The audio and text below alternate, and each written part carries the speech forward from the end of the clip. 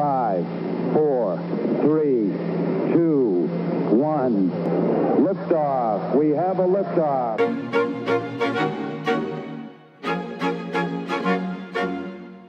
Here we go. It's game time. Unforgettable.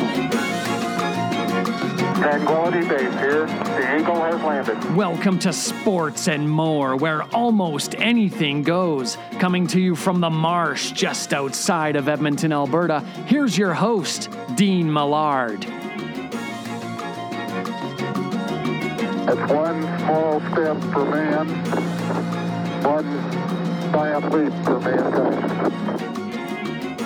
Nice to be in orbit. Well, we are indeed in orbit today, and I'm very excited about this edition of Sports and More. Episode 8 on July 8th, where almost anything goes. We'll stay away from politics and religion for the most part, but pretty much anything else is up for grabs. Sports, music, culture, television, we'll want to talk it all. And the voice that you heard introducing us today is actually joining us on the program. We're going to spend a good deal talking to him about the legend of Metallica drummer, which is such a fascinating story that I know a lot of people know about, and you're going to get the actual story. Kevin Dabbs is joining me, and he is the voice of Sports and More in the Prospects Baseball Show, as far as introducing us, along with your lovely wife, Christine Bandelow, and you're also a member of Sweet Bejesus, which is the official band of this show. So your imprint is all over this show, and of course a good friend of mine. You also played at my wedding, you and your lovely wife. So we've been friends a long time. This is going to be a lot of fun on this show today. Absolutely, Dean. I'm so happy to be here, man. Thanks for having me, and big fan of the show. I'm pretty much caught up on Sports and More, and what a great show, man. I just listened to, I believe it was episode 5, Father's Day episode with Jordan and Mark Martin. Yes, what great stories from them, man. I mean, as a hockey fan, to hear some of those stories about Jordan going through the minors and going into the big leagues, and just the path, and some of the adventures along the way. 100 miles an hour on the way to the Staples Center. That's what a great story. Anyway, so glad to be here, man.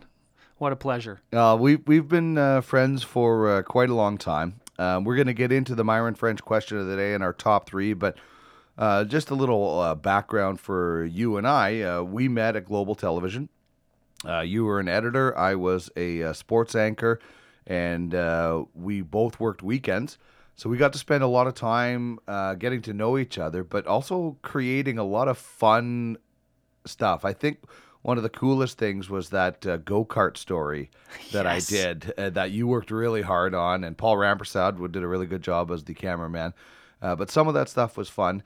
And, of course, the Oilers and the 06 playoff run was a pretty memorable time for both of us, being able to create some magic for the viewers of Global Television. Absolutely. I just that's a career highlight for me at Global, Dean, for sure, was just being around in the broadcasting industry at that time. But what you and I put together on the weekends, man, when the Oilers were in the playoffs there on that incredible run, I'll just unforgettable moments. And I mean, I would say, Dean, that most highlight packages for an NHL hockey game run between like 30 seconds and a minute 30. Some of those packages that we put together were close to 4 minutes. Well, there was so much action. Man, it was high quality stuff, and you did such a great job covering the games. And then, man, you walk outside the building and you can smell the tires on fire from White Ave. The riots were 30 blocks away, man. Like, we were in the epicenter, putting together some great sports moments, and what a pleasure that was, man. Yeah, it was such a fun time for this city. Unfortunately, it's been such a drought ever since. We got a little bit of a blip in a couple of years ago, but that was really amazing. I lived about 15 blocks from White Ave, so I would finish my shift on game days or whatever, or not my shift, on not when I wasn't working. and or finish, I would walk down to White Ave and then be able to walk back, and guys throwing things on the fire. Oh And man, you and I went down there a couple times yeah. after our shifts. It's just amazing. Incredible. So that was something that you did as a career, an editor, and then you also, I don't know if moonlighting is the right word, but you've worked quite a lot at the Mayfield Dinner Theater as well, which I'll love going to your shows. And Christine, your wife, is amazing, whether she's performing or doing some choreography. There's some always things that happen that maybe people don't see or don't know about that are watching the show backstage.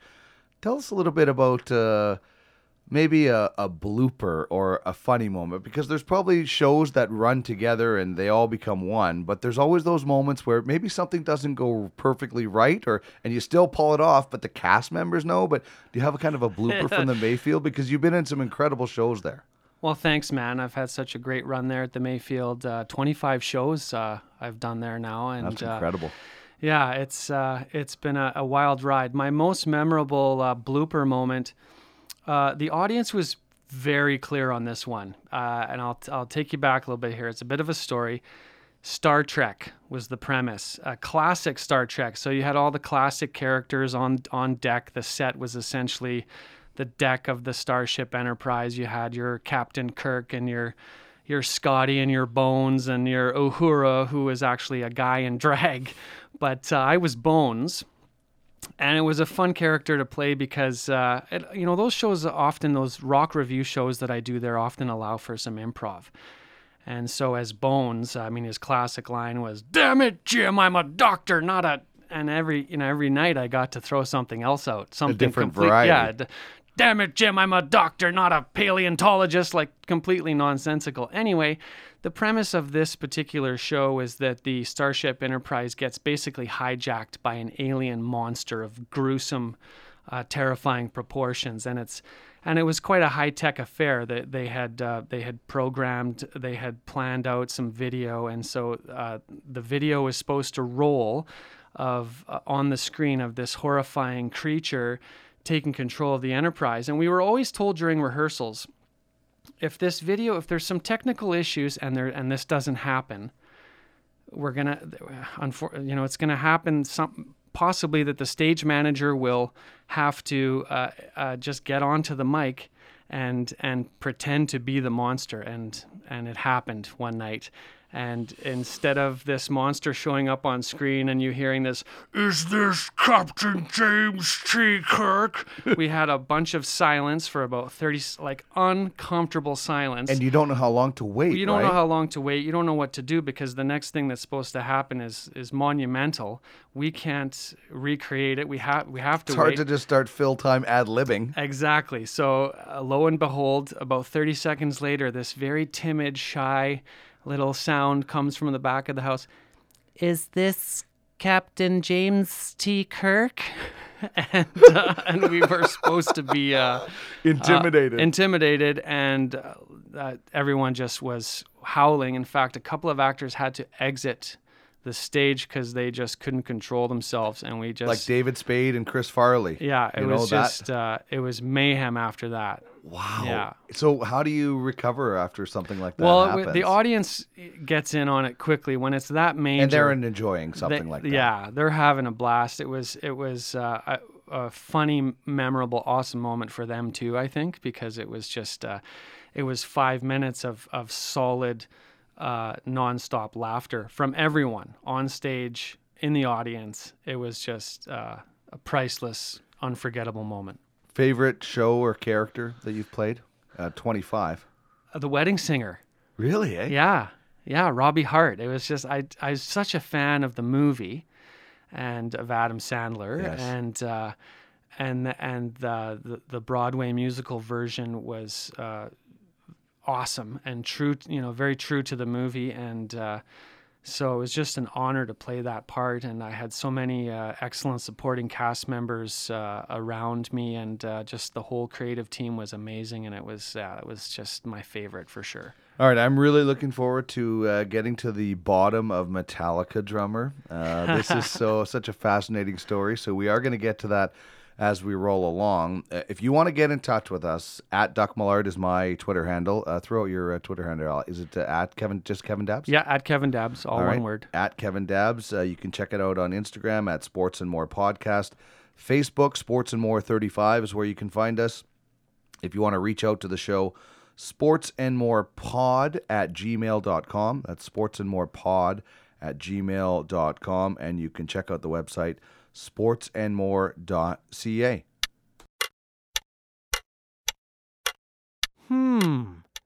What's on my mind today? I don't know. You want answers? I don't know what the hell he wants. Let's get into things. Let's get real. This is the Myron French question of the day. I'll read you loud and clear. 10-4. So now we're into the Myron French question today. By the way, thanks for introing that segment. You're welcome. Well, we should have done that live. Yeah, that's right. I should just play all the... Yeah. Well, I was expecting you to bring your drum kit and guitar, and you would just play all of the songs that we do have as returns for us. They're all in the van. Everything's in the van. I just need to bring it in here. You're just a traveling show. Okay. By the way, Dean, I might, I may steal the Myron French question of the day at school, at Elmwood School. I would be so honored if we kept this going, because do you know the backstory? I know the backstory. Myron French, and for anybody that's new to this show or didn't go to Crocus Plains High School in Brandon, Myron French was a law teacher in my high school. Me and my friend Jeff Moga, who you know very well, we took law class for some reason. Well, I know the reason, because on the way to our grade 12, very first day, I picked up my friend Chris Kilmore. Came down and jumped in my car. Then I picked Jeff up.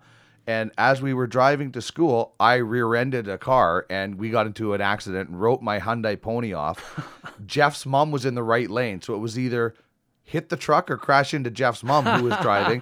So we were late getting to school, and this law was like one of the only classes that we could take. So it ended up that it meant something way back in 1993, or 92 it was, going into grade 12, that I would end up using the Myron French question of the day on this podcast. So he would anyway start his class with a question of the day. Like, it was meant to be thought-provoking, and sometimes it would take the entire class. We would just discuss that, and sometimes it wasn't anything to do with what we were discussing in law, and sometimes it was about music, and sometimes it was about things you do when you're high. Like, it was wild, and most of the time Jeff and I just made rock bands, all-star rock bands, but the odd time we would pay attention, and I just always found it fascinating. So I would love if you continued that as a teacher. Well, I teach. I'll be teaching grade 4 social studies, and it's a perfect vehicle. Start a conversation. Such a wide swath of material that we cover in social studies, and I'll just I will try that this year, firing things off with a question of the day. Yeah, it's so I think it's a great conversation starter, especially Absolutely. when you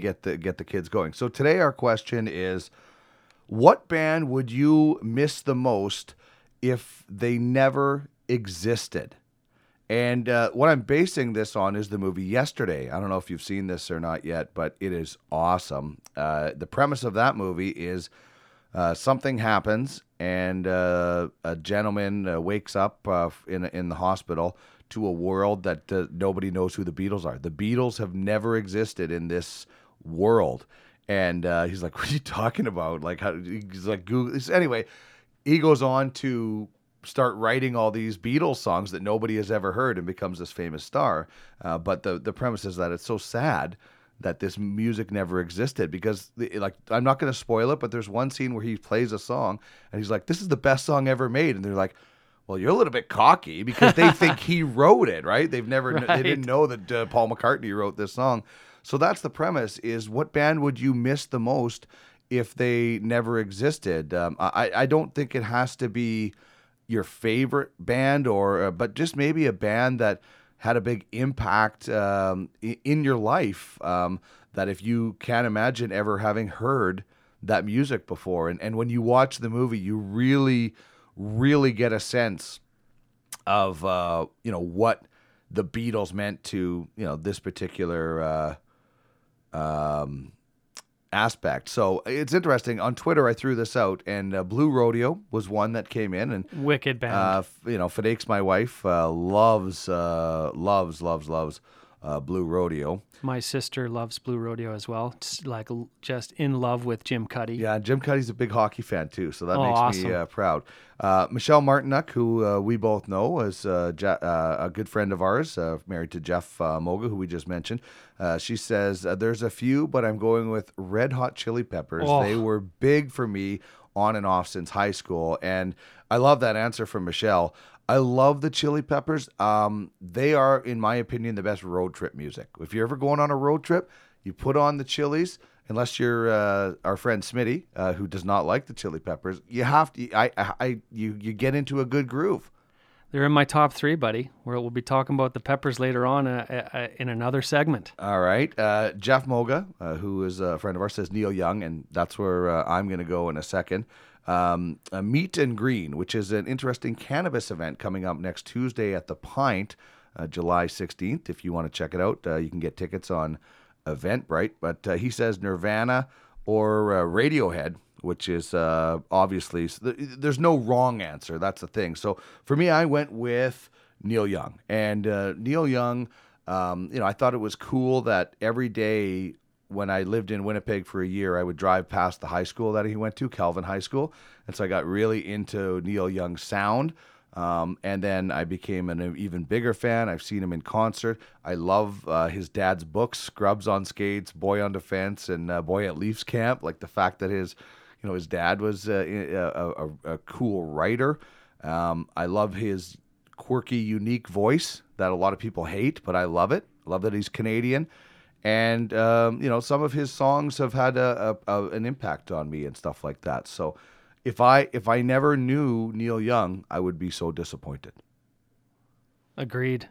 Such a huge fan of Neil Young. And, he's, as a solo guy, that he'd be my vote as well. He's a hard guy to imitate, isn't he? Oh, absolutely. I've had the pleasure of trying my very best to emulate Neil Young. He's got this gorgeous high-end range that just never stops, and just the emotion behind it, and just his writing. He's up there with Dylan, and he's just such an amazing poet. Mm-hmm. On top of everything else, and Winnipeg boy. That's right. Yeah, I probably, if this movie wasn't about the Beatles, I would probably go with the Beatles. I mean, you and your wife played the most amazing version of "Here Comes the Sun" as my wife walked down the aisle. That's a pretty important song to us, that song, and it was a suggestion by you guys actually that we had a list of Beatles songs, and you guys threw that one in there, so that means a lot to me. But I'm eliminating the Beatles from my options because the movie was based on that. Right. So I would have probably went the Beatles because the impact that they've had in my personal life. But I went with Neil Young. So who do you got for a band? Well, you may have guessed this one, Dino, but I'm going to go with U2. Yeah. Yeah. I mean, they're my favorite band, but the reason for that mostly is that growing up playing the drums and learning how to play the drums, I was self-taught. So I never took lessons. I mean, I just formed a band with some friends in Vancouver when I was 14 years old. The drummer from U2, Larry Mullen Jr., he essentially taught me how to play. Because, I mean, all those guys, starting with their very first album, Boy, with I Will Follow, I mean, these guys themselves were learning how to use their instruments, including Bono. Bono talks a lot about really not understanding or knowing how to properly sing until really 4 or 5 albums in. So all these guys were learning, and Larry Mullen Jr. Started basic and strong and steady, but and as the albums progressed, October, War, Sunday, Bloody Sunday, he started to get more intricate, but he started basic. All those guys were smart and started basic, and so he taught me how to play. And so You learned from watching. I learned from listening to Larry play on those albums and his progression of difficulty with each album. Unforgettable Fire, Joshua Tree. I mean, he just gets more and more elaborate and confident on the drums. Bullet the Blue Sky. I mean, and he's just he's my teacher. So I mean, on top of just being so inspired by so much of their music live, I've seen them several times. Highlight moment for sure was '88, seeing them in BC Place, Joshua Tree tour. I mean, Right. I just, if these guys weren't around, I wouldn't be as skilled of a drummer. I'm not highly skilled, but they're majorly influential in your life, especially at 88, a young age. huge. 3, 2, 1, and liftoff. Let's go! Time for your top 3. Liftoff and the clock has started. Roger, 0G, and I feel fine. Beautiful, beautiful.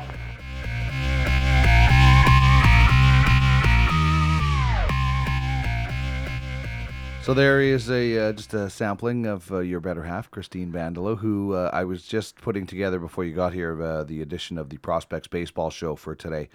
That featured David Wiley, Jordan Blundell, and myself, and her singing "Take Me Out to the Ballgame." We Trish and I are just blown away by her her voice. It's so awesome. It must be kind of fun to hear her in that role on this show. It is fun, man. And I don't think, each time you've passed on like an MP3 copy of the intros that you've been building, I'm sure to pass them on to Christine, but I don't think she's heard that top three intro. So that's going to be a fun one for her to listen to. And we're just having a blast listening to your show, man. And well, it's fun to have you guys part of it. Yeah, thanks. Okay, so our top 3 today is the top 3 bands or artists you would want to listen to on a deserted island. So it's basically the 3 bands you could listen to for however long it is until you get rescued. How long did it take Tom Hanks to get rescued in Castaway, right? 3 bands that you could listen to for a lot. And so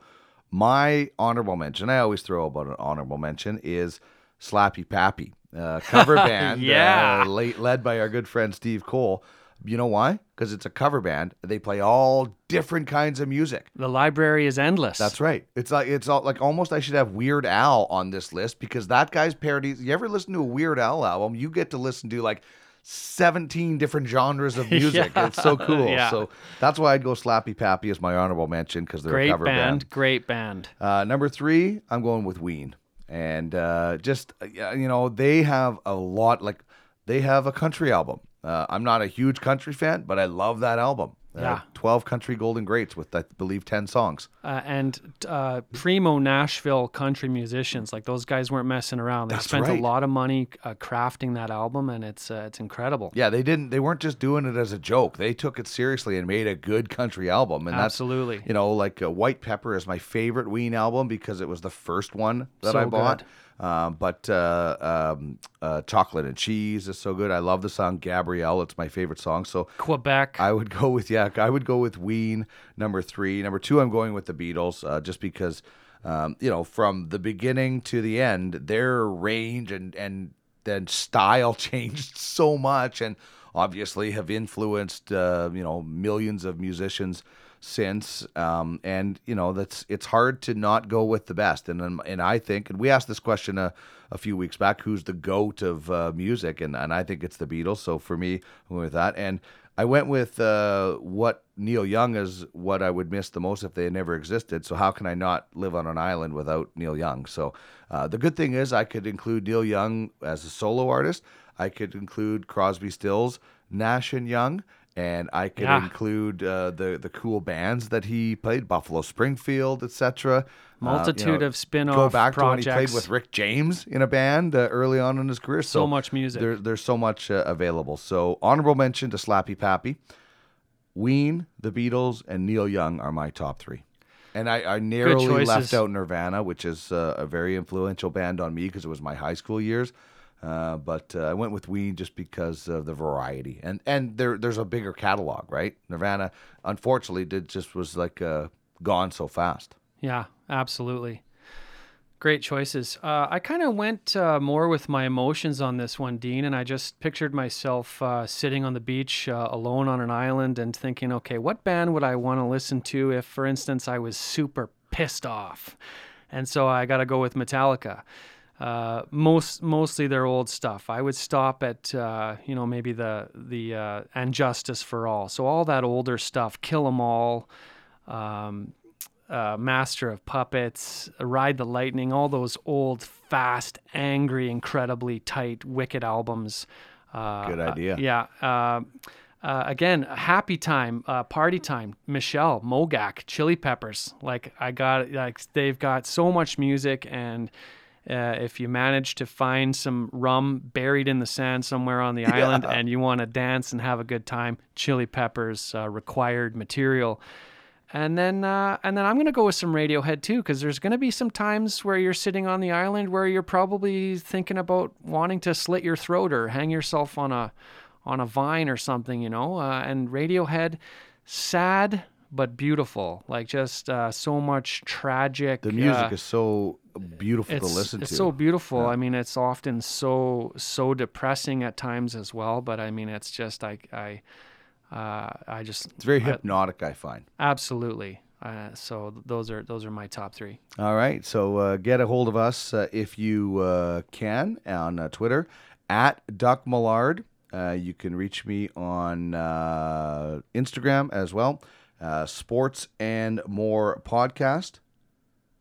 And you can also check out sportsandmore.ca. I got some good responses to this question.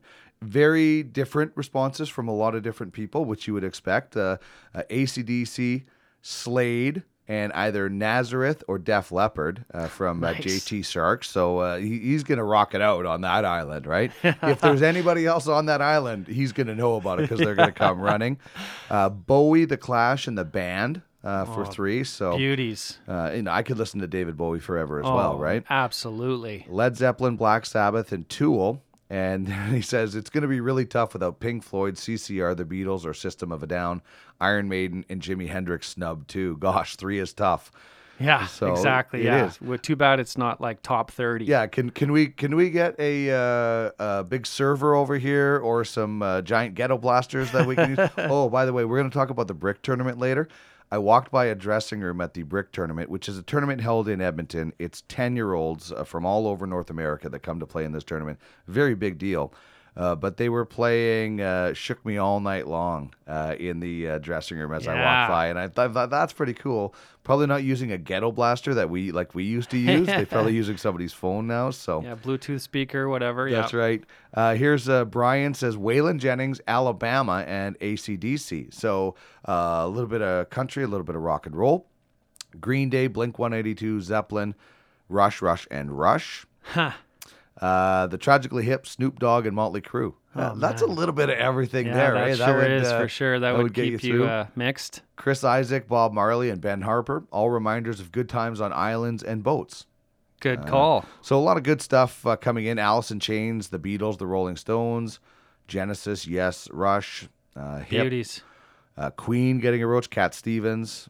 So there's a lot of impressive bands out there that people love for different reasons. This one says Johnny Cash and Metallica both have huge catalog of listenable music. Going to go off the board with my third, Leonardo da Vinci. Probably wouldn't be stranded for very long, and the conversation would be epic. All right, so that's your top 3. Get a hold of us on Twitter at Duck Millard and tell us your thoughts on the top 3 bands or artists you could listen to on a deserted island.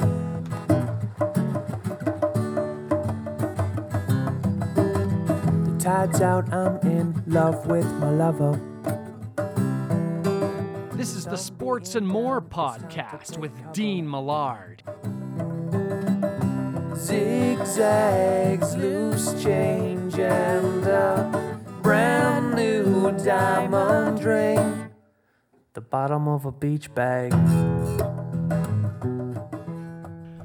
That is Beach Bag from Sweet Bejesus by this man sitting in front of me, Kevin Dabbs, and of course Christian Gutzis, who is the other member of Sweet Bejesus, and we are going to get into Metallica drummer and the legend of that. But before that, just chat quickly a little bit about Sweet Bejesus. That's Beach Bag, which is, when you listen to the whole song, has a very interesting ending. I love that song. It's probably my favorite Sweet Bejesus song. Oh, thanks, man. That's awesome. Tell me about Sweet Bejesus and how you guys put this together. Well, Christian Gutzis is a Calgary actor, and he and I met each other actually through doing a show at the Mayfield Theater. Oh, geez, back in 2000, 1999. Anyway, we just hit it off. Aside from him being a huge Flames fan, we're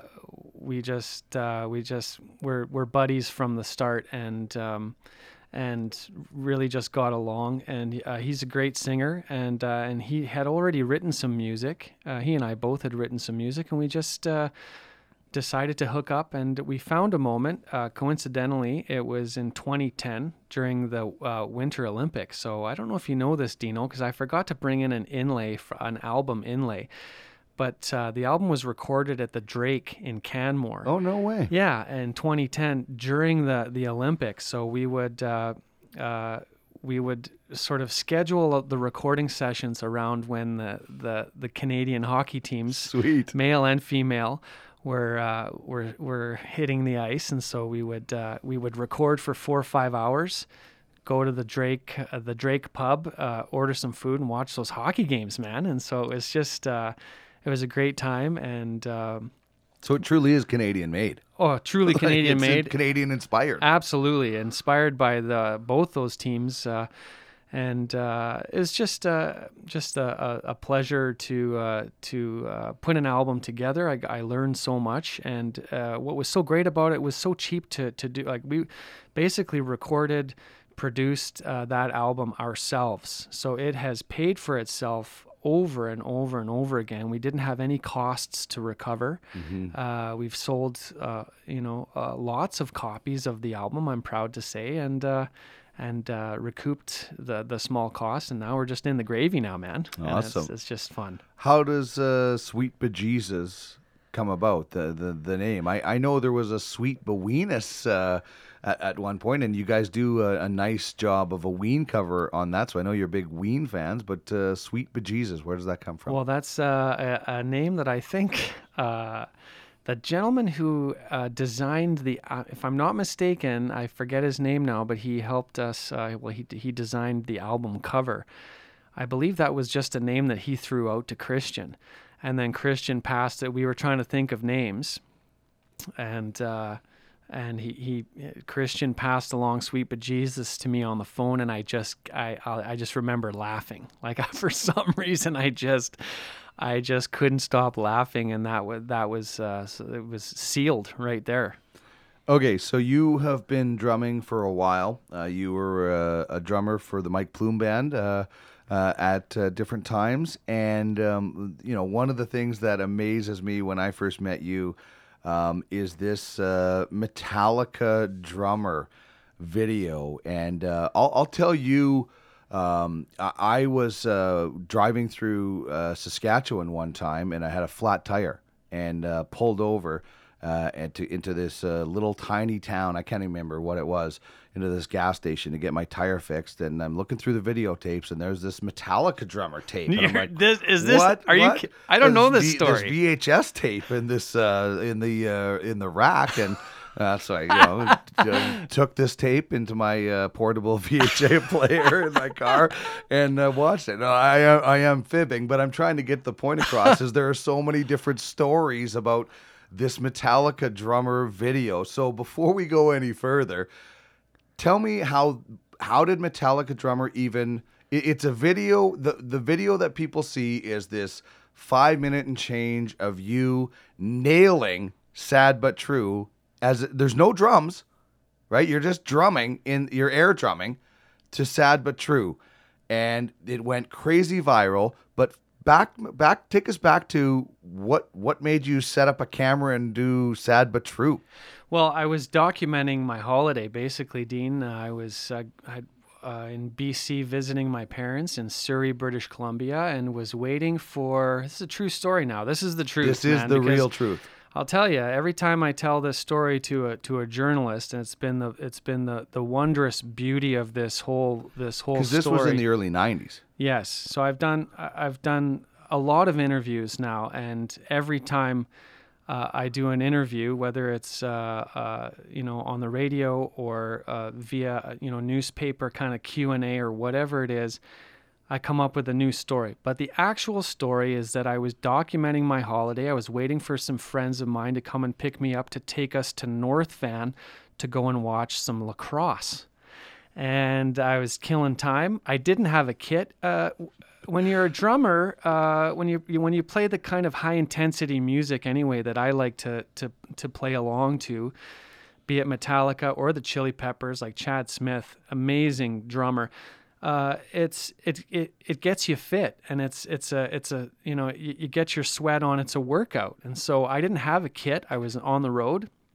I had my camera, and I just thought, well, why not throw up the camera and bang along to some tunes and get a good workout. What you don't see on the internet, Dean, is that I do a couple of songs after Sad But True that I certainly do not quite nail as well as Sad But True.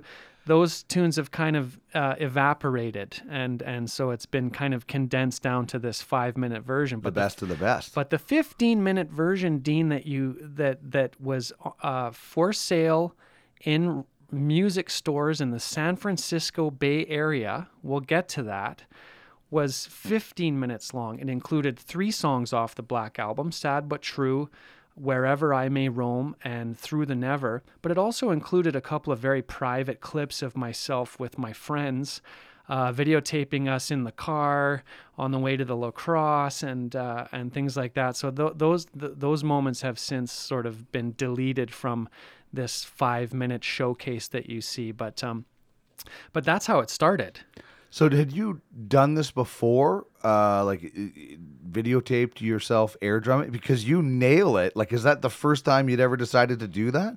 On camera, yes. I mean, a lot of drummers air drum. I mean, you can see. Well, of course, yeah. I mean, I love watching, guys like Lars and some of the premier drummers sitting in a room with a bunch of friends air drumming. And so, no, it was the first time I had done it. And I was in love with that album at that time. Like I know it was skewed by critics.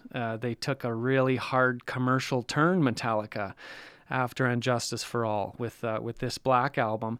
But it was a taste from a drummer's perspective.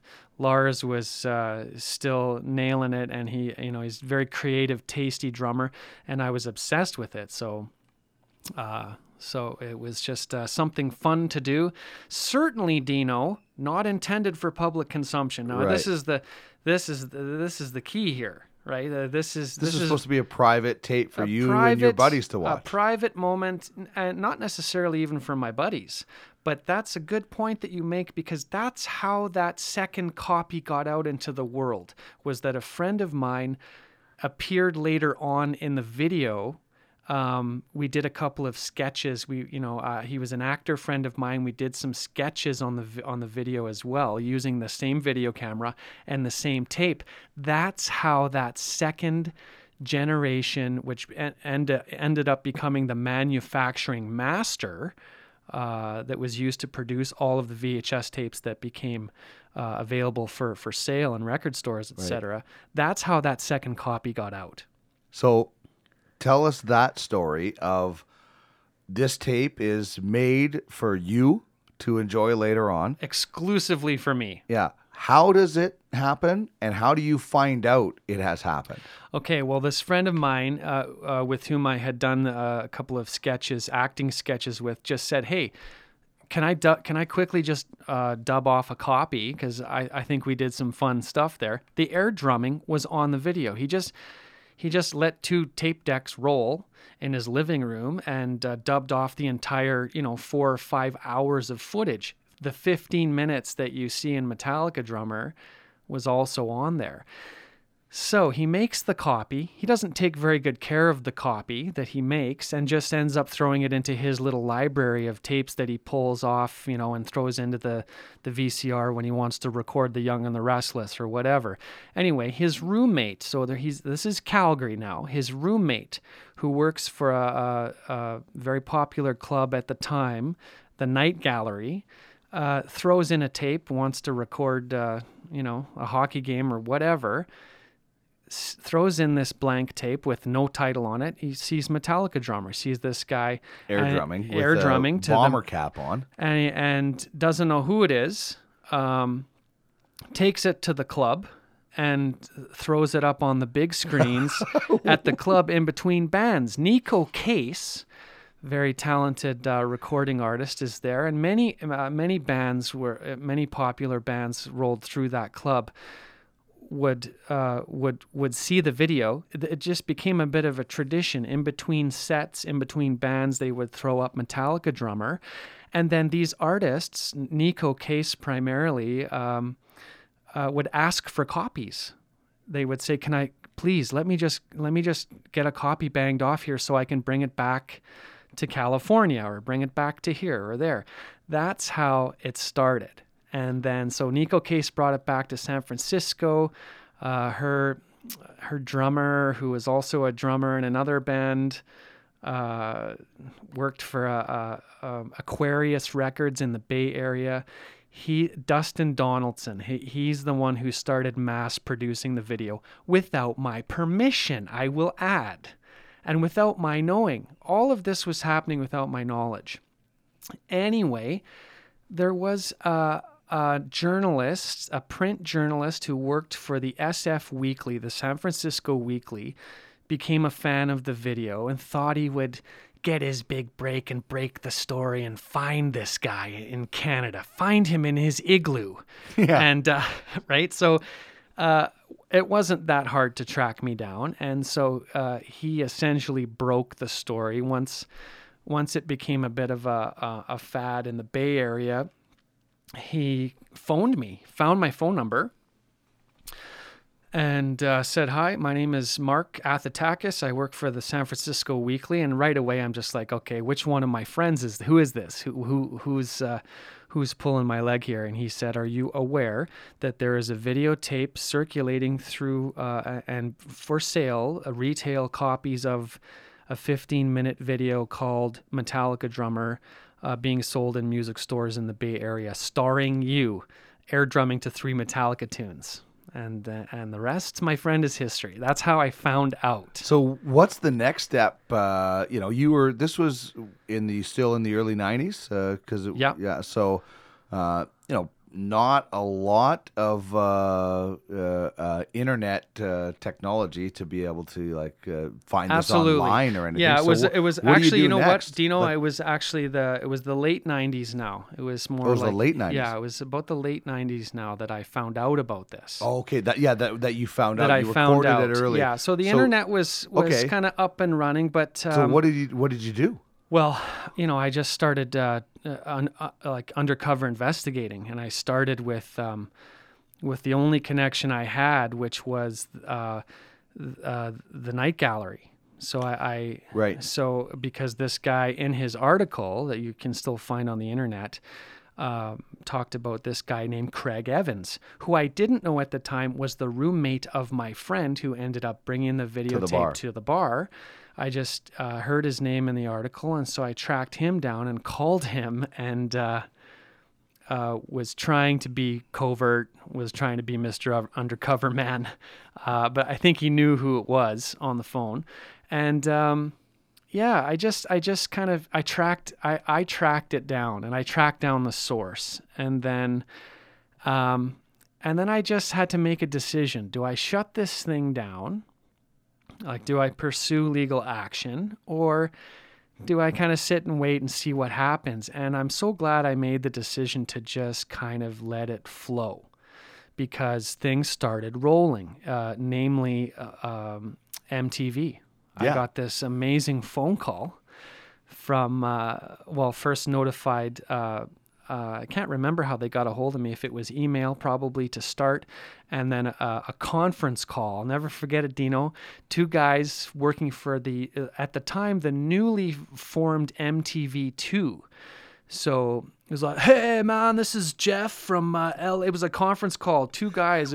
This is Jeff from L.A., Kevin. Oh, yeah, this is Steve from New York, dude. How's it going? And they just said, we want to use the video. We're huge fans. We're firing up marketing and promotions. And they must have had some cake to throw around, Dean, to promote MTV2. It makes sense. MTV probably threw a lot of cash into trying to promote the new network, and so they paid me handsomely to borrow the footage. Nice. Yeah, so that was the first thing that kind of happened, and that it was at that point where I just, I got in touch with the guy who was mass producing in San Fran, and the guy, he's not making money off these videos. He was another fan who was taking the time to package these tapes up, dub them off, spend the $4 per VHS cassette and the packaging and wrapping them in plastic. I mean, he's not making. So he doesn't have a house in Malibu because of Metallica drummer. That's right, man.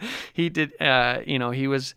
The Aquarius Records made some money off the tape, but I just, he and I were in correspondence, and I let it go. And but I mean, some weird things have happened in this video, man. Pansy Division, a very popular punk band, showed the video as the guys were heading onto the stage to start their concerts.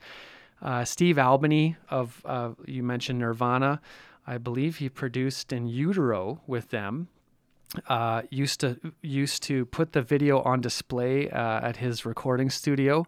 Really? Oh yeah, man. It's ridiculous. That is just think that like Dave Grohl and Kurt Cobain and Chris Novoselic might have sat around like just enjoying you nailing Metallica drummer. It's possible. It's possible. It's out there. That's impressive. You also appeared in a music video. I did. A lot of your listeners may remember a band called the Moffats, Canada's version, I guess, basically of the Backstreet Boys. Very popular with the young ladies. Anyway, they later on in life, when they stopped, when they weren't able to commit themselves to being in a boy band, they branched out and were like this bubblegum pop band called Heidel, and the director that they'd hired to produce a video for their single called Going Down in Flames got in touch. He was Mike Plume connection there. He directed many of Mike Plume's videos, called me up and said, hey man, I've got this crazy idea where we want to find a location that is very similar to the original Metallica drummer location, looks the same. We'll have you air drumming to Heidel's song, but then we'll pan out wide and the band will be there actually rocking out right beside you in the living room. And it was a cool, another great, lucrative, awesome, wonderful experience. So there was those. Were there ever anything where you were like, wait a minute, you're not paying me for that and you're using it without my permission? Was there anything negative to the experience in that regard? I've been so lucky that way. I mean, Much Music, Chris Nelson, who was hosting Much West at the time, got in touch and wanted to put a story together. Wasn't quite sure how to do it. So he and I basically wrote a story together, and we did the interview atop the bungee tower at the West Edmonton Mall Water Park. And then I ended up air drumming to the song Sad But True while bungee jumping. That was awesome. Yeah. But there was an incident where a company in Toronto, I can't remember the name, tried to hornswoggle me out of the actual copyright ownership rights to the video. How? Well, they sent, once again, they reached out. Luckily, I had already dealt with MTV, who did everything right. So I saw a contract that was legit, and I saw what it looked like when companies want to, borrow the video for a short time versus owning exclusive rights. So these clowns offered me a small fee and tried to make it sound like they were borrowing the footage. But then the contract that they faxed actually to Global, I was working at Global at the time. I got the contract. It was this 20-page just pile of rhetoric that I mean, I think they probably just assumed, they looked at the video and thought, okay, we're gonna pull one over on him. And there's just a lot of legal jargon that, long story short, would have worked out had I signed my name on the dotted line. Would have handed over exclusive rights to the video, which really, what will you gain from that? That's so silly. But luckily I saw through all of that, and instead of writing signing my name on the dotted line, just put in a big black Sharpie, "Bite me." Oh. And sent it back. And surprisingly, they cleaned up their act. I sent them a contract because they still wanted it. Yeah. I sent them a contract that was based mostly on the contract that MTV had fired out, just carbon copied it, basically sent it to them. They signed it. They agreed to terms, and they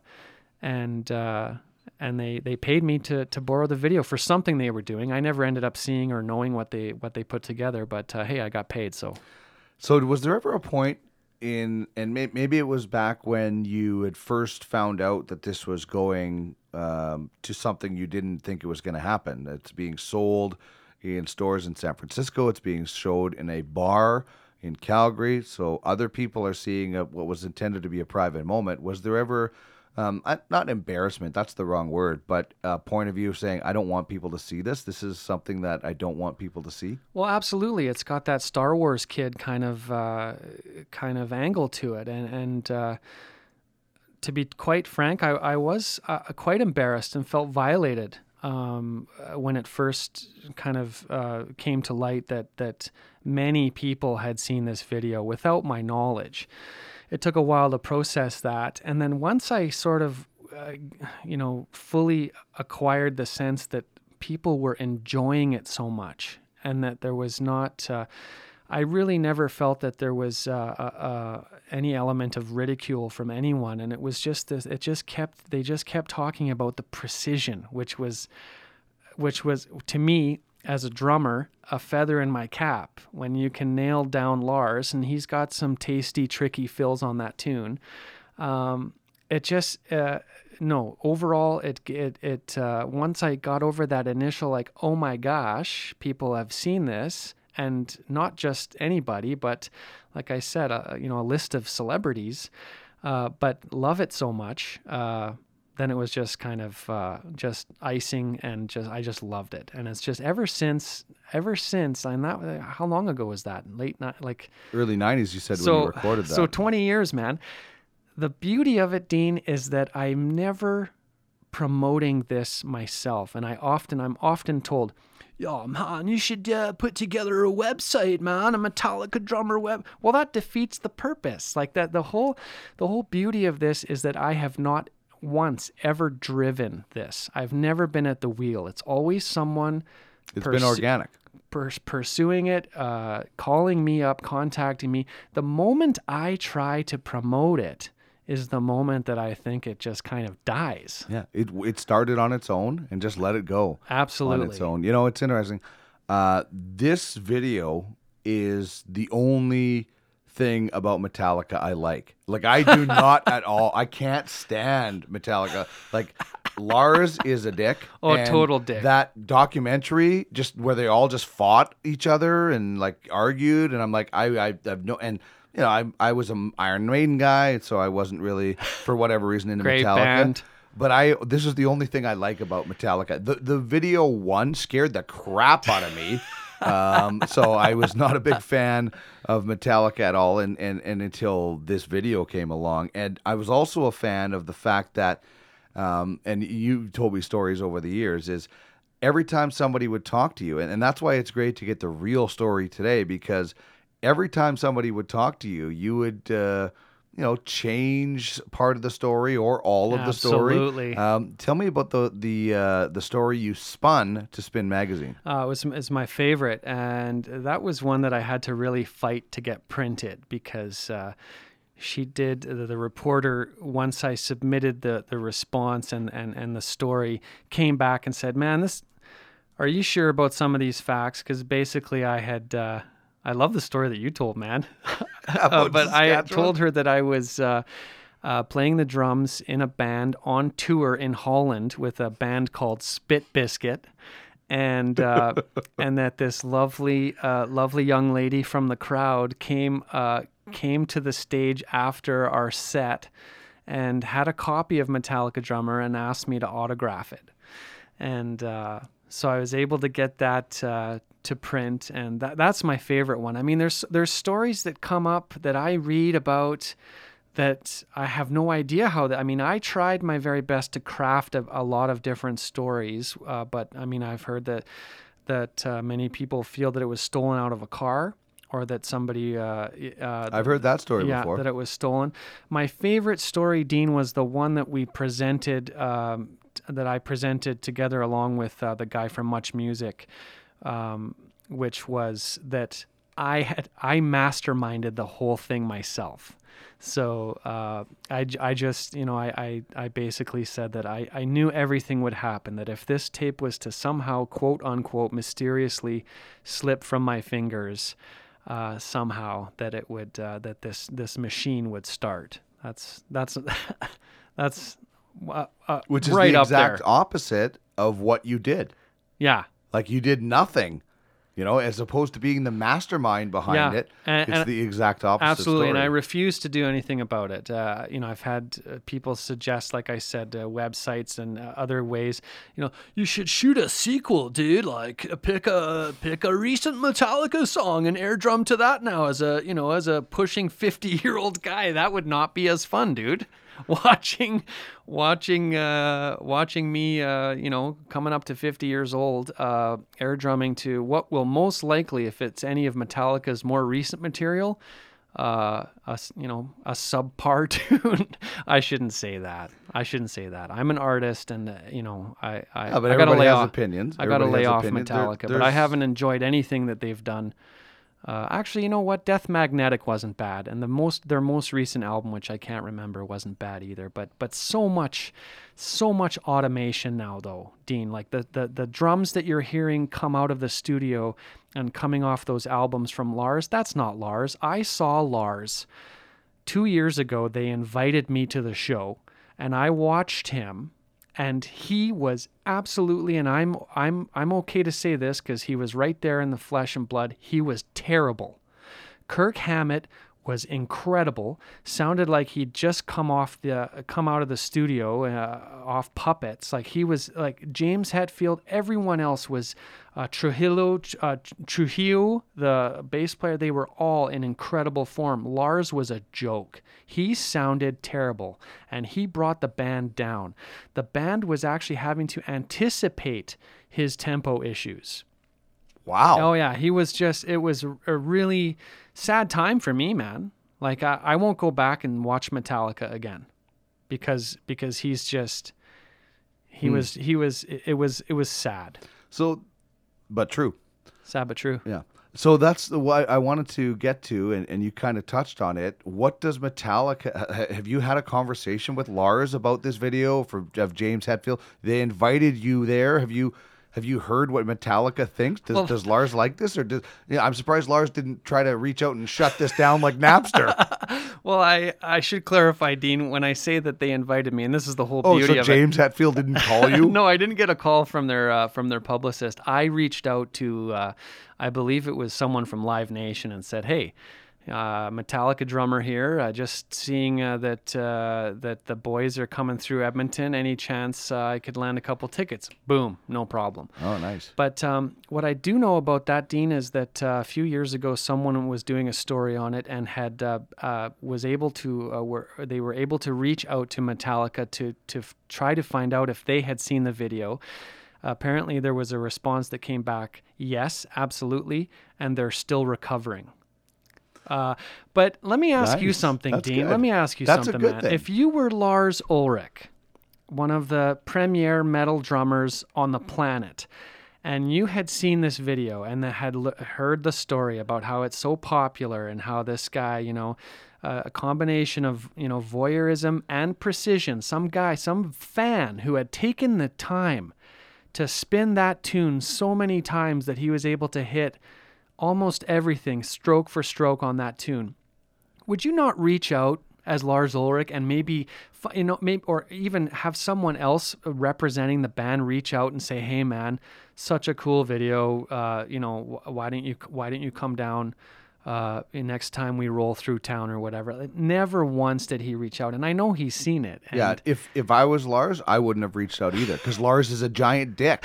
But if I was like Dave Grohl, for sure. Like now, there's viral videos and everything, but this was before the internet. This was like before viral. This was VHS viral. If that happened and Dave Grohl's around, he would have reached out. Absolutely. But Lars, that's so predictable. Absolutely. That Lars is like that. And listen, I'm not a lifelong fan of Metallica at all, but I read the news and I read what people say and I watch that documentary. Oh, yeah. They're a mess. Oh, yeah. And just to add to that, Dean, the reason why there was a video generating, a YouTube video of Metallica drummer generating kind of when this first thing hit that had hundreds of thousands of hits. And guess what? Taken down. I got an email from YouTube saying, "Dear Mr. Dabbs, the copyright owners of the audio portion of your video, namely Lars Ulrich, have put in a formal complaint, and we have since removed." Not the video. They kept the video up, which is pretty useless when the sound isn't behind it. Right. But Metallica keep having the video dismantled on YouTube, which is just that's such a Lars thing to do, man. It's so classic Lars Ulrich. It is. But that's why when you tune into the song. When you tune into the video on YouTube, it's it'll have 1,000 hits at best, is because every time it gets posted and people start checking it out, they shut her down. What a clown! Final question on Metallica drummer. Shoot. One take? Oh man. No, because we're on. This is the truth. Because we're on Sports and More. This is the truth. Absolutely not. And when I spin the story, it's always it was a one take Jake. It was spontaneous. Yeah. Absolutely spontaneous. But no, those guys were late to come and pick me up to go play to go watch lacrosse. So I had.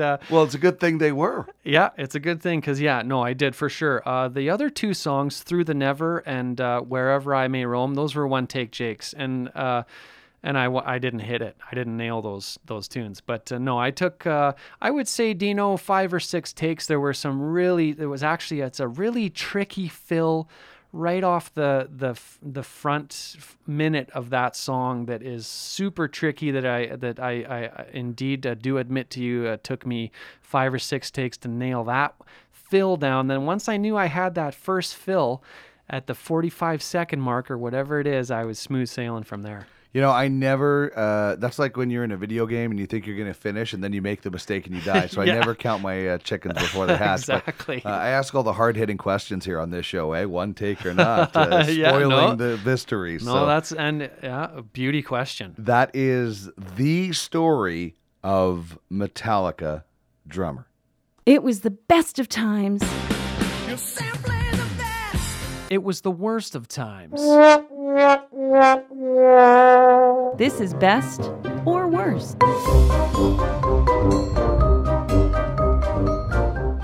So we're doing a best and a worst this week. Kevin Dabbs, as you just heard, as Metallica drummer, is joining us, and you just heard him intro this segment with Christine as the best, and you doing the worst. So I'm going to do the worst, though. You're going to do the best. And best or worst is just, usually I'm on my own, so I just pick the best of something that I've done or the worst of something that's happened to me. So I'll go first and kind of give you a lay of what we do. So I'm going with the worst rafting trip. And this will be interesting for you, Dabbs, because you know all the people involved in this story. So this is probably, I want to say 10 years ago maybe. We were at Crimson Lake Campground, northwest of Rocky Mountain House, and on the North Saskatchewan River.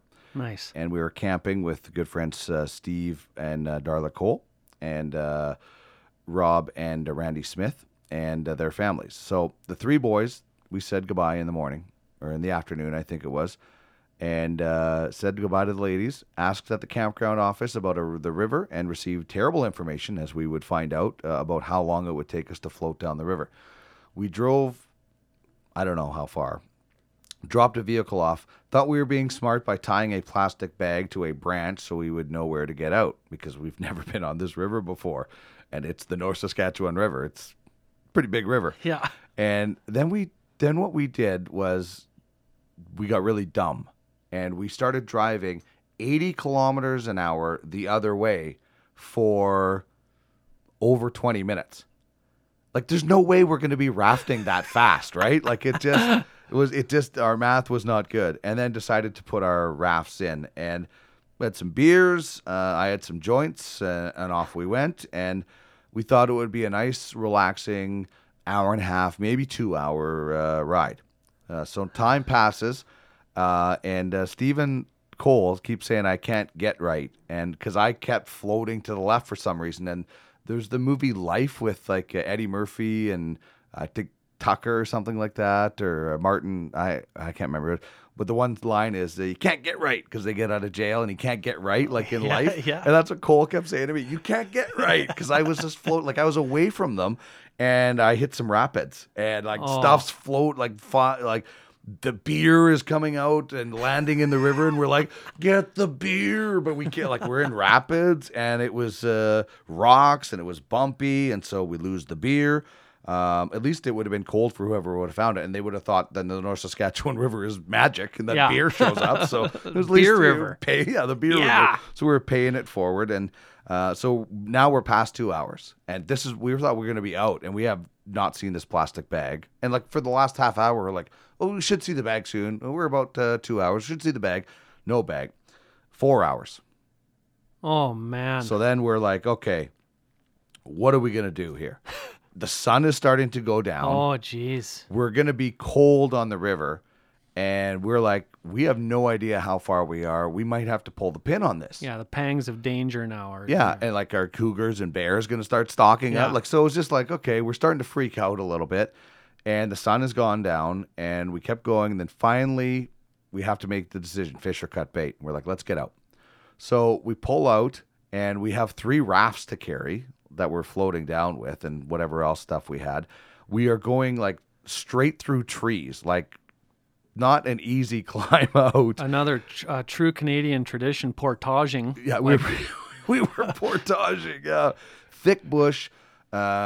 Scratched our arms. It's getting cold. We're freezing because we're coming out of the river, and then we get to like a cow pasture, and we're like, okay, there's civilization around here somewhere. Farmhouse, maybe. So we're walking on this pasture. A couple of kilometers later, we find a road, and it's dark now, right? Man. Like, it's dark. Come and on. no, we have no cell service. That's the thing. We would have just called as soon as we got no. So finally, we get to a road.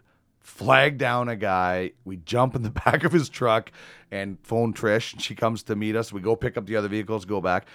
Needless to say, the wives were not happy with, we got back at like 10 o'clock, dude, and our supper was cold, and we were in a lot of trouble because we were that dumb. Like, we drove 80 kilometers an hour and couldn't figure out that we weren't going to raft that far. So, we're not going to float that fast, and we know that now, but that is, best or worst, the worst rafting trip I have ever taken in my life. Awesome. You're still But alive. I'm still alive. Yeah, You're still alive. That's still the alive. key. And we laugh about it quite a bit. Awesome. What do you got for best? Well, I'm changing gears now after hearing your story. Best concert experience, which actually started out, Dean, as one of the worst. It was, I'm going to go back to U2 now, 1988, their Joshua Tree tour. I think this was the peak, right? That's what you said was at BC Place, right? Yeah, BC Place, fairly new stadium. I can't remember when it was built, but it was pretty flashy, new, huge football stadium, home of the BC Lions, of course. U2 was on the cover of Time that year. I mean, they were the biggest thing going. It was sad though. They introduced this lottery system, so no longer, Dino, could you camp out for a week, in front of the box office. You had to get your lottery bracelet. I lost the lottery, man. And so I was up in level 4, pretty much as far away from the band as you could get. So, for instance, you watch Lars hit a cymbal and you'd hear it about 3 seconds later. That's how far away we were. But fortunately, a security breakdown of monumental proportions took place at this concert, and I've never seen anything like it. So there was no floor seating. It was back in the time where safety measures, safety regulations were a little more relaxed. If you got a floor ticket, you were standing room and you were just on the field, and the closer you can get to the band, the better. So what happened though was there was the people on the floor who scored the floor tickets, and then everyone else. So we've got the binocs out. I knew, having seen a football game or two there, I knew, okay, I'm going to bring some binocs. Small pockets of people would test out the wall of security. It was basically security guards lining the walls coming down onto the floor. To try to stop people. To try to stop anyone who might be bold enough to try to jump. And a couple of guys would try, and then security would jump on them and make an example out of them and pretty much beat them to a pulp and haul them off. But then I would flash the binocs to the other side of the field. 5 guys would jump, and 1 guy would escape into the melee, into the crowd. The other 4 sacrifice for that guy. Absolutely, right? Then you look on the other side of the field, 20 guys see that. They jump, and 5 or 6 guys escape into the crowd. So that just kept snowballing until, hundreds of people were blasting their way through security. It's a Game of Thrones scene.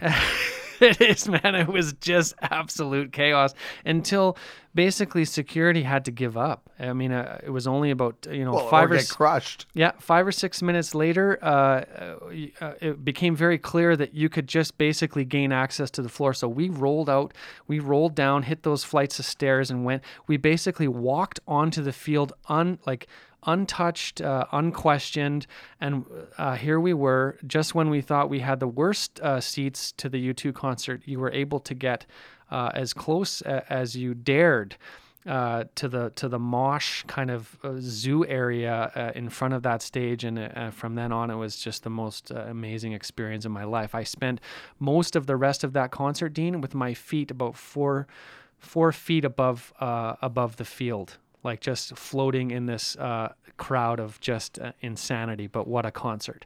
And I'll never forget Bono seeing the chaos, because a lot of people were getting injured down there. He was like, nobody gets hurt at a U2 concert. He was so concerned that people were getting injured. But what a great time. That is best or worst.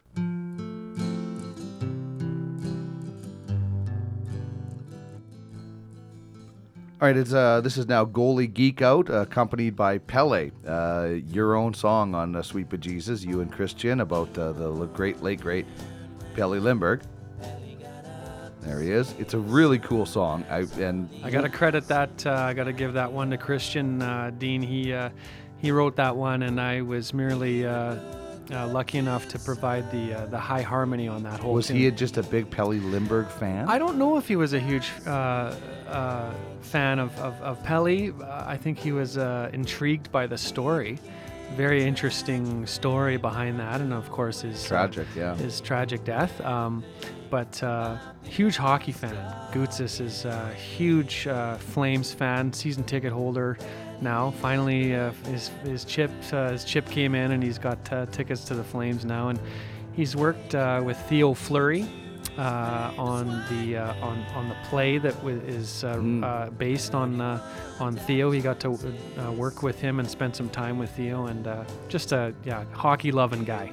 All right, so we're gonna have to go a little bit quick because the song is almost running out. Oh, so sorry, dude. Tell me why you love Bob Essensa. So Goalie Geek Out is about we do one goalie we love and one we don't like so much. So you can go with the goalie you love, and it's goalie Bob Essensa. Yeah, I'll try and keep it quick. Dino, huge Jets fan, and late '80s, early '90s. I was at that time in my life where I was able to check out a lot of games, and at the arena, at the old Winnipeg Arena, and Bob was between the pipes at that time, and just was in love with the whole team at that time, and Bob was the main guy, the starting man, and that was it.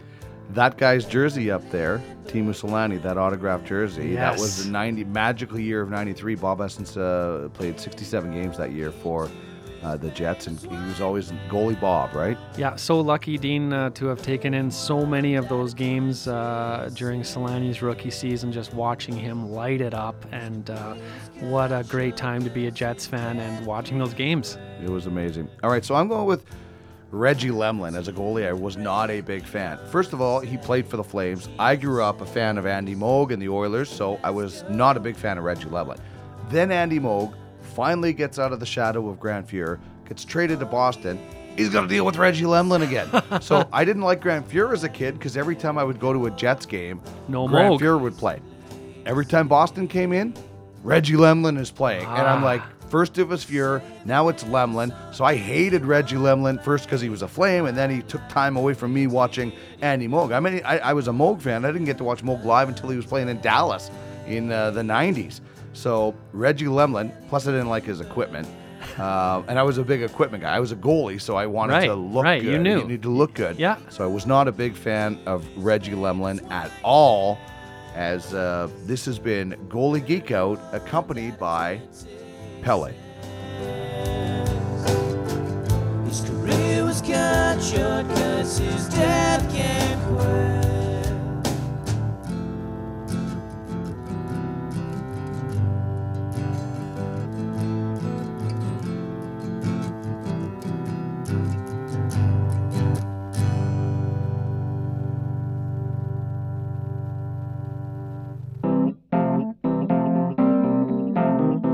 Harry's Discount Sex Shop. We're at the corner of Libido and Cleavage.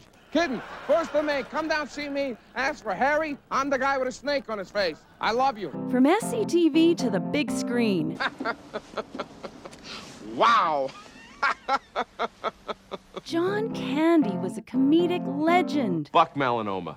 Molly Russell's wart. Oh, that feels good. Oh, God, I'm telling you. My dogs are barking today. We now celebrate another great John Candy character. I like me. My wife likes me.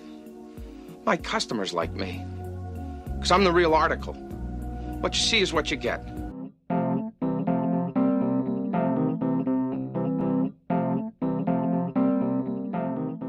John Candy is Frank. What are you looking at, you shit? Oh, it touched me. I got my Christmas goose early. Oh, so there's John Candy is Officer Frank Dooley from Armed and Dangerous. And that scene that they were just talking about should have probably won Best Hair and Makeup at the Oscars that year because it's the scene of John Candy in drag. But it's like giant makeup and Perfect. Eugene Levy looks good. It's really funny, isn't it? Yeah, and Eugene Levy, perhaps Eugene Levy's only nude scene when they're walking away, and you get to see Slapping the bum. Yeah, some buttocks. So this is off Armed and Dangerous, and the thing that I loved about this, we heard at the beginning of that clip before Christine introduced us to John Candy characters was Harry, the guy with a snake on his face from Harry's Sex Shop, which is an awesome SCTV character. And what I love about this movie is it reunites John Candy and Eugene Levy from their SCTV days because they're both in this and they're both really funny. Absolutely. So good together, like you said. Chemistry is so awesome. So I like the fact that John Candy shows up in this movie, opening scene, pulls up in his police cruiser, and it's a cat stuck in a tree. A little girl, can you get my cat down? And here's Big John Candy. He's going to climb up this tree. And something is going to, it's just building up, right? Yeah. The opening scene, it just builds up tension to this comedy. And then you eventually need the fire department to get him out. But you know what that is? That's like totally an 80s scene, right? Like the cat stuck in the tree. I'm going to go get stuck in the tree. That's such an 80s. And this music obviously it was from the 80s. It had the 80s themes to it. Absolutely. This whole movie actually, Dean, reminded me of an SCTV-ish kind of version of Beverly Hills Cop, which was a film that came 2 years before this film. So I mean, all the way down to the semi truck plowing through parked cars and the warehouse crimes and everything. So 80s awesome. It definitely was. That's a really good point about Beverly Hills Cop. Here's how this movie sounded in the trailer. America, get ready for a new breed of heroes. Lady, open up! I'm a special officer. Give me a car. What are you nuts? Get out of my sight. So very, very 80s, obviously, right down to the synth music there. Yeah. And that's the scene John Candy's running down. His motorbike broke down and he's running on the bridge. Oh, I love it. He plows the guy's car door right off its hinges. Drills it, punches the tire of the... that big party truck, the big party monster truck, yeah. So in this movie, John Candy is a cop. He ends up busting a couple of crooked cops who end up framing him. He goes to court, and that's when you first meet Eugene Levy. He knocks him down coming out of court. They end up as armed security guards. I don't know why Eugene Levy. Maybe he decided he didn't want to be a lawyer anymore because that guy was going to kill him that he was representing. Right, yeah. So they're armed security guards. They become partners. And they get shooting lessons from Meg Ryan, who's in the movie. That's another great reason to watch the movie. Yeah. She's just such a doll, so cute, and looks great in uniform. And you get to watch her fire off a gun, dude. Yeah, and then they get union advice from Jonathan Banks from Breaking Bad and Better Call Saul. If you're a fan of those shows, I know a lot of people are. But there's some interesting, Roberto Loggia, who was Scarface, Frank. And can you just give us a quick Tony Montana? I'll give you some Tony Montana, but I have to be careful not to swear, because I don't want to swear on your podcast, even though I can swear, huh? I love it. You do a brilliant Tony Montana. Back off the mic for that one. Frank and Scarface is in this movie as well. That's right. And I don't know if you remember Friday, the movie Friday with Ice Cube and Chris Tucker, but there was a guy in there. He was a giant. He was Zeus as a wrestler. I don't know.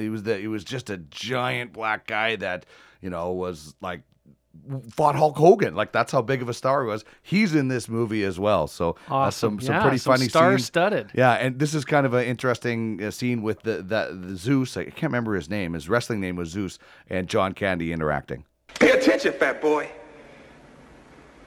It's canine control. You got it? Yeah, I think so.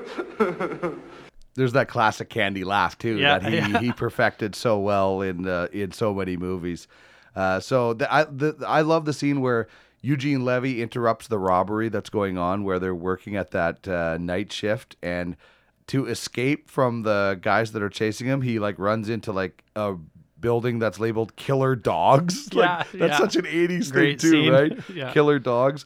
And John Candy comes to his rescue and basically beats off the dog, beats him up and throws punches him. one and bites one right on the snout. He fights the dogs, eh? So it's good. They sneak into the Robert Loggia's party. That was the guy that was from Scarface. Right. He was on a season of Sopranos as well. It was pretty good. Yeah. And then the funniest scene, I couldn't find it online, but the funniest scene was when John Candy's like, "Oh, I used to read lips. I'll tell you this scene." Yeah. And he's like, "I lost my penis at a cocktail bar." Like he's doing this accent or something, and he's just totally making up. So I thought it was pretty funny. They ended up on a garbage duty, and then this is the final clip that we'll bring you from this movie: John Candy, Eugene Levy on garbage duty.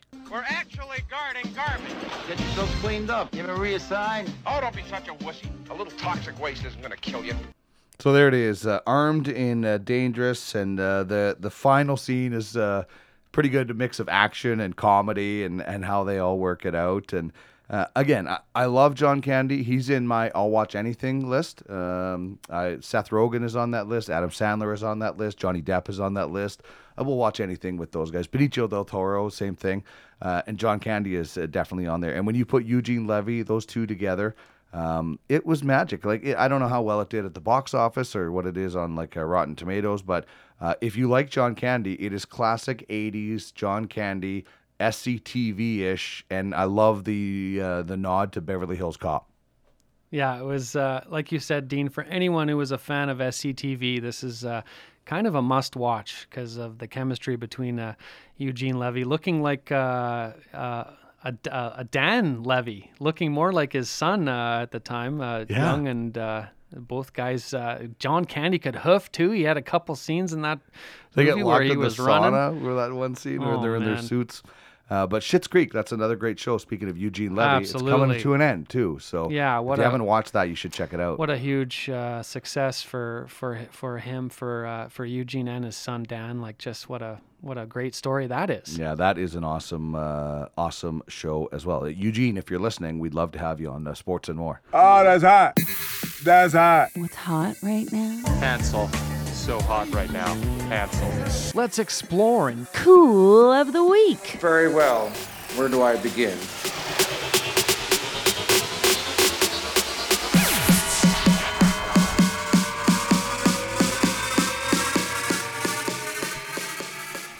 All right, that song that I just did for that Cool of the Week intro, it never ends. Like, sometimes they build up and it just keeps building and building. So you got to cut it off at some point. So Cool of the Week is just something that I think is cool, and I'm going to talk about it. And Kevin Dabbs is going to discuss it with me.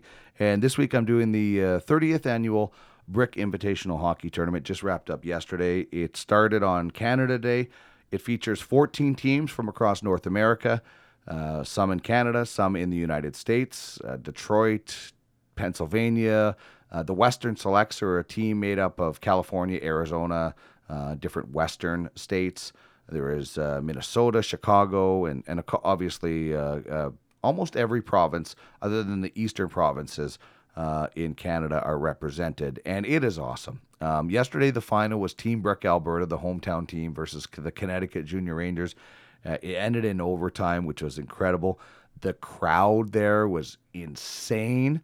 And this whole tournament is so fun. This year it was special because Colton Parayko showed up at the Stanley Cup one day and just walked into the dressing room unannounced. Man. You imagine you're 10 years old and a guy who just won the cup walks in with it to your dressing room. Amazing. So it's great. The talent is awesome.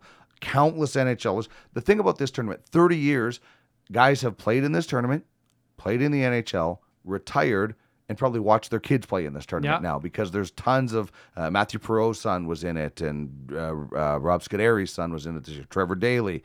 So the NHLers' offspring are now playing in this. It's a great tournament. It's in a mall, which is so cool for everybody, because that mall is, we may take it for granted because we maybe go there a lot, but for somebody from Minnesota, well, I guess they have the Mall of America, but for somebody from Winnipeg or BC gets to come, or California, and you're playing hockey in a mall, and if you're a fan of history, you find out that the Oilers in the 80s used to play there. It's just a really cool tournament, and when next year comes around, the first week of July, if you've never been, you should check it out. And you got a chance to kind of check out this tournament from the lens of the camera. Well, that's right, Dean. I was working at Global last night, and I was in the sports package last night at Global. Got to watch put together the highlights, including that heartbreaker overtime floater goal that just goes to show, Dino, just put it on the net, man. You never know what's going to happen, right? Yes. So it's an awesome tournament. I think people should check it out. Well, these kids are highly skilled. I mean, they're you can't believe massive. how small they are. I mean, you look at the size, but you just look at the skill and the speed. And there was an 8-year-old in this year's tournament. 8-year-olds, dude. Amazing. An 8-year-old in that tournament, and he was an incredible defenseman. So I actually had one of the parents stop by and asked to talk to me, and the security brought her over into our area. And I turned around and I thought, oh no, this is going to be a complaint about how I've mispronounced their son's name, right? And she said, "Did you do the play-by-play last night?" And I'm like, well, maybe everything blends together in this week. Trying to avoid it. If she starts complaining, I'm like, no, is that guy over there? Yeah. Anyway, she said, I just want to say how awesome a job you did. My phone was blowing up because these games are streamed on the Brick website and you can watch them. She said all of her friends and family were at home sending her clips of the call because her kid was incredible. Jeremy Lowe was his name, and he played for Team Pennsylvania. And then at some point, he started pounding a guy with the blocker. So I said he was starting the lawnmower. She said that was the funniest thing we ever heard. And that was pretty rewarding to have somebody come up and say, hey, we really appreciate it. So it was it's a fun and it's an honor. It's a fun tournament, and it's an honor to be a part of it with so many great things coming out of it and so many memories. And, Obviously, not every kid is going to go to the NHL, but they might meet a kid from Chicago and become lifelong friends, and then travel to Chicago at some time when they're older. Yeah, moments that these kids will never forget, no matter what happens in their hockey careers. Probably some of the most special moments that they'll ever have in their lives. Yeah, it was awesome. So the cool of the week is the 30th annual Brick Invitational Hockey Tournament.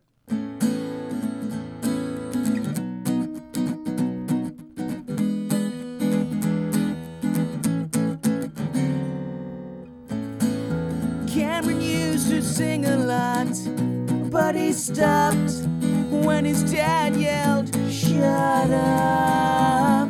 This is the Sports and More podcast with Dean Millard. Cut the gas when his girlfriend yelled, "Slow down." Cameron used to read, but he closed the sleeve when his friend yelled, "Hey, geek."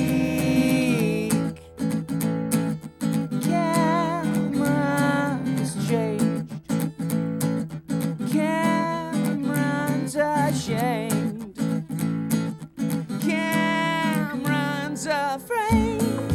Cameron used to... So there's Cameron from Sweet Bejesus, as we are joined by one of the members of Sweet Bejesus, the Metallica drummer, and the voice of this program, the intros, along with Christine Banilo, also a teacher at Elmwood. Elmwood School, yeah. Elmwood School, editor at Global Television, appears on stage in various productions. So jack of all trades, Kevin Dabbs, joining us. That was Cameron. It's a really funny song. Could you tell us a little bit behind it, or no? Because it's mostly Christian. Okay, that's one that Christian put together. It's really funny when you hear the I'm song. Sure. Yeah, it's a great song about a guy. I mean, it's, we played Beach Bag earlier. That's one of mine. That was yours. That's mine. And I is it drawn from anything? Beach Bag? Yeah. Well, it was inspired. I was with Christine, my lovely wife, visiting her parents on Galiano Island, one of the Gulf Islands off the coast of Vancouver Island. Just a gorgeous place with all these little private beach accesses, and it was one of my first times there, and just was feeling the magic and the beauty of that of the landscape there, and just and she had a beach bag. And I was like, that's how it started. And then it took off from there. It just took off from there. The stuff that happens did not actually happen to you then. No, none of that stuff happened. Thankfully, or else the police would be after you right now if you listen to the end of that song. Yeah.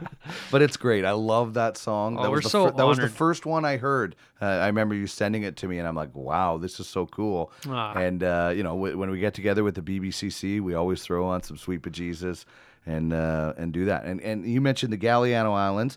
That might be something people wanted to do, buy a house if they were obscenely rich on the Galiano Islands, and that leads us to Obscenely Rich list. We're getting to the end. This is the final segment, Dabs. So here we go. This is something that I would do if I was obscenely rich. So sometimes I've said I would have an all-Western theater, like it's a movie theater, and all they show are Westerns because I love Westerns. I'd be obscenely rich. I would have somebody call ahead to make sure there was a private bathroom if I was going to a public place because I would be obscenely rich. I would hand out $500 if I saw random acts of kindness on the street because I'm obscenely rich. So that's where we're going for this. And my obscenely rich is I would buy a minor league baseball and or hockey team, depending on how obscenely rich I was.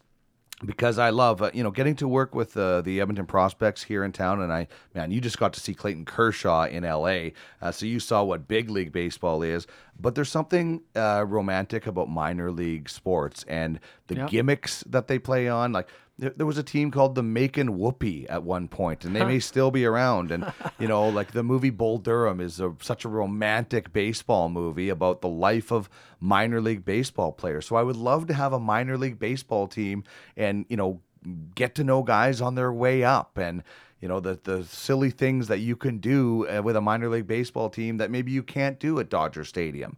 And then work my way up to owning a Major League Baseball team or an NHL team or something. But if I was obscenely rich, I would buy a minor league baseball team and run it and try not to be a jerk of an owner, but I would run it the way I think it would be a lot of fun to do, and then work my way up and, meet a lot of cool people and do a lot of fun things. So that's what I would do if I was obscenely rich on this list today. What would you do if you were obscenely rich? Well, mine is sports related as well. I would plan out at least a year of sports events globally. There's nothing too special about it, but I would just, I'd start in the winter maybe with the Briar. I'd make sure the Briar was somewhere else but Edmonton. Like I had a chance. My brother's living in Brandon. I'm kicking myself that I didn't plan something with my brother to go out and watch the Briar in Brandon. But I'd start with the Briar, just game after game in the NHL, just plot my course and take me into the spring and the summer and just baseball and basketball. And maybe do Wimbledon. Wimbledon, of course, a bunch of Grand Slam tennis. The Masters. I mean, I would just Masters golf. I would just I would just plot it out. 1 year of just straight sporting events. Yeah, like Premier. Maybe go, do a little bit more in Europe and things like that. The World Hockey Championship. And then get back to the Stanley Cup final. Find out man, you could do so much. Eh? So much, and maybe attend some soccer matches. Oh, absolutely. Some Manchester United. Yeah, some of the Premier soccer stuff, and just sky's the limit, man. Obscenely rich. If you're obscenely rich, you could do that. All right, let's wrap up with the there's been a lot of talk about Don Cherry's future on Hockey Night in Canada. There were reports this weekend saying that he's going to be out, and Don Cherry came back and said, no, I've already told I'm coming back. I've been pretty vocal on social media about my feelings about Don Cherry, and let me be clear, I appreciate what Don Cherry has done. He's just past his time. Like his time has on television should have expired a couple of years ago. He was at one point must-see television.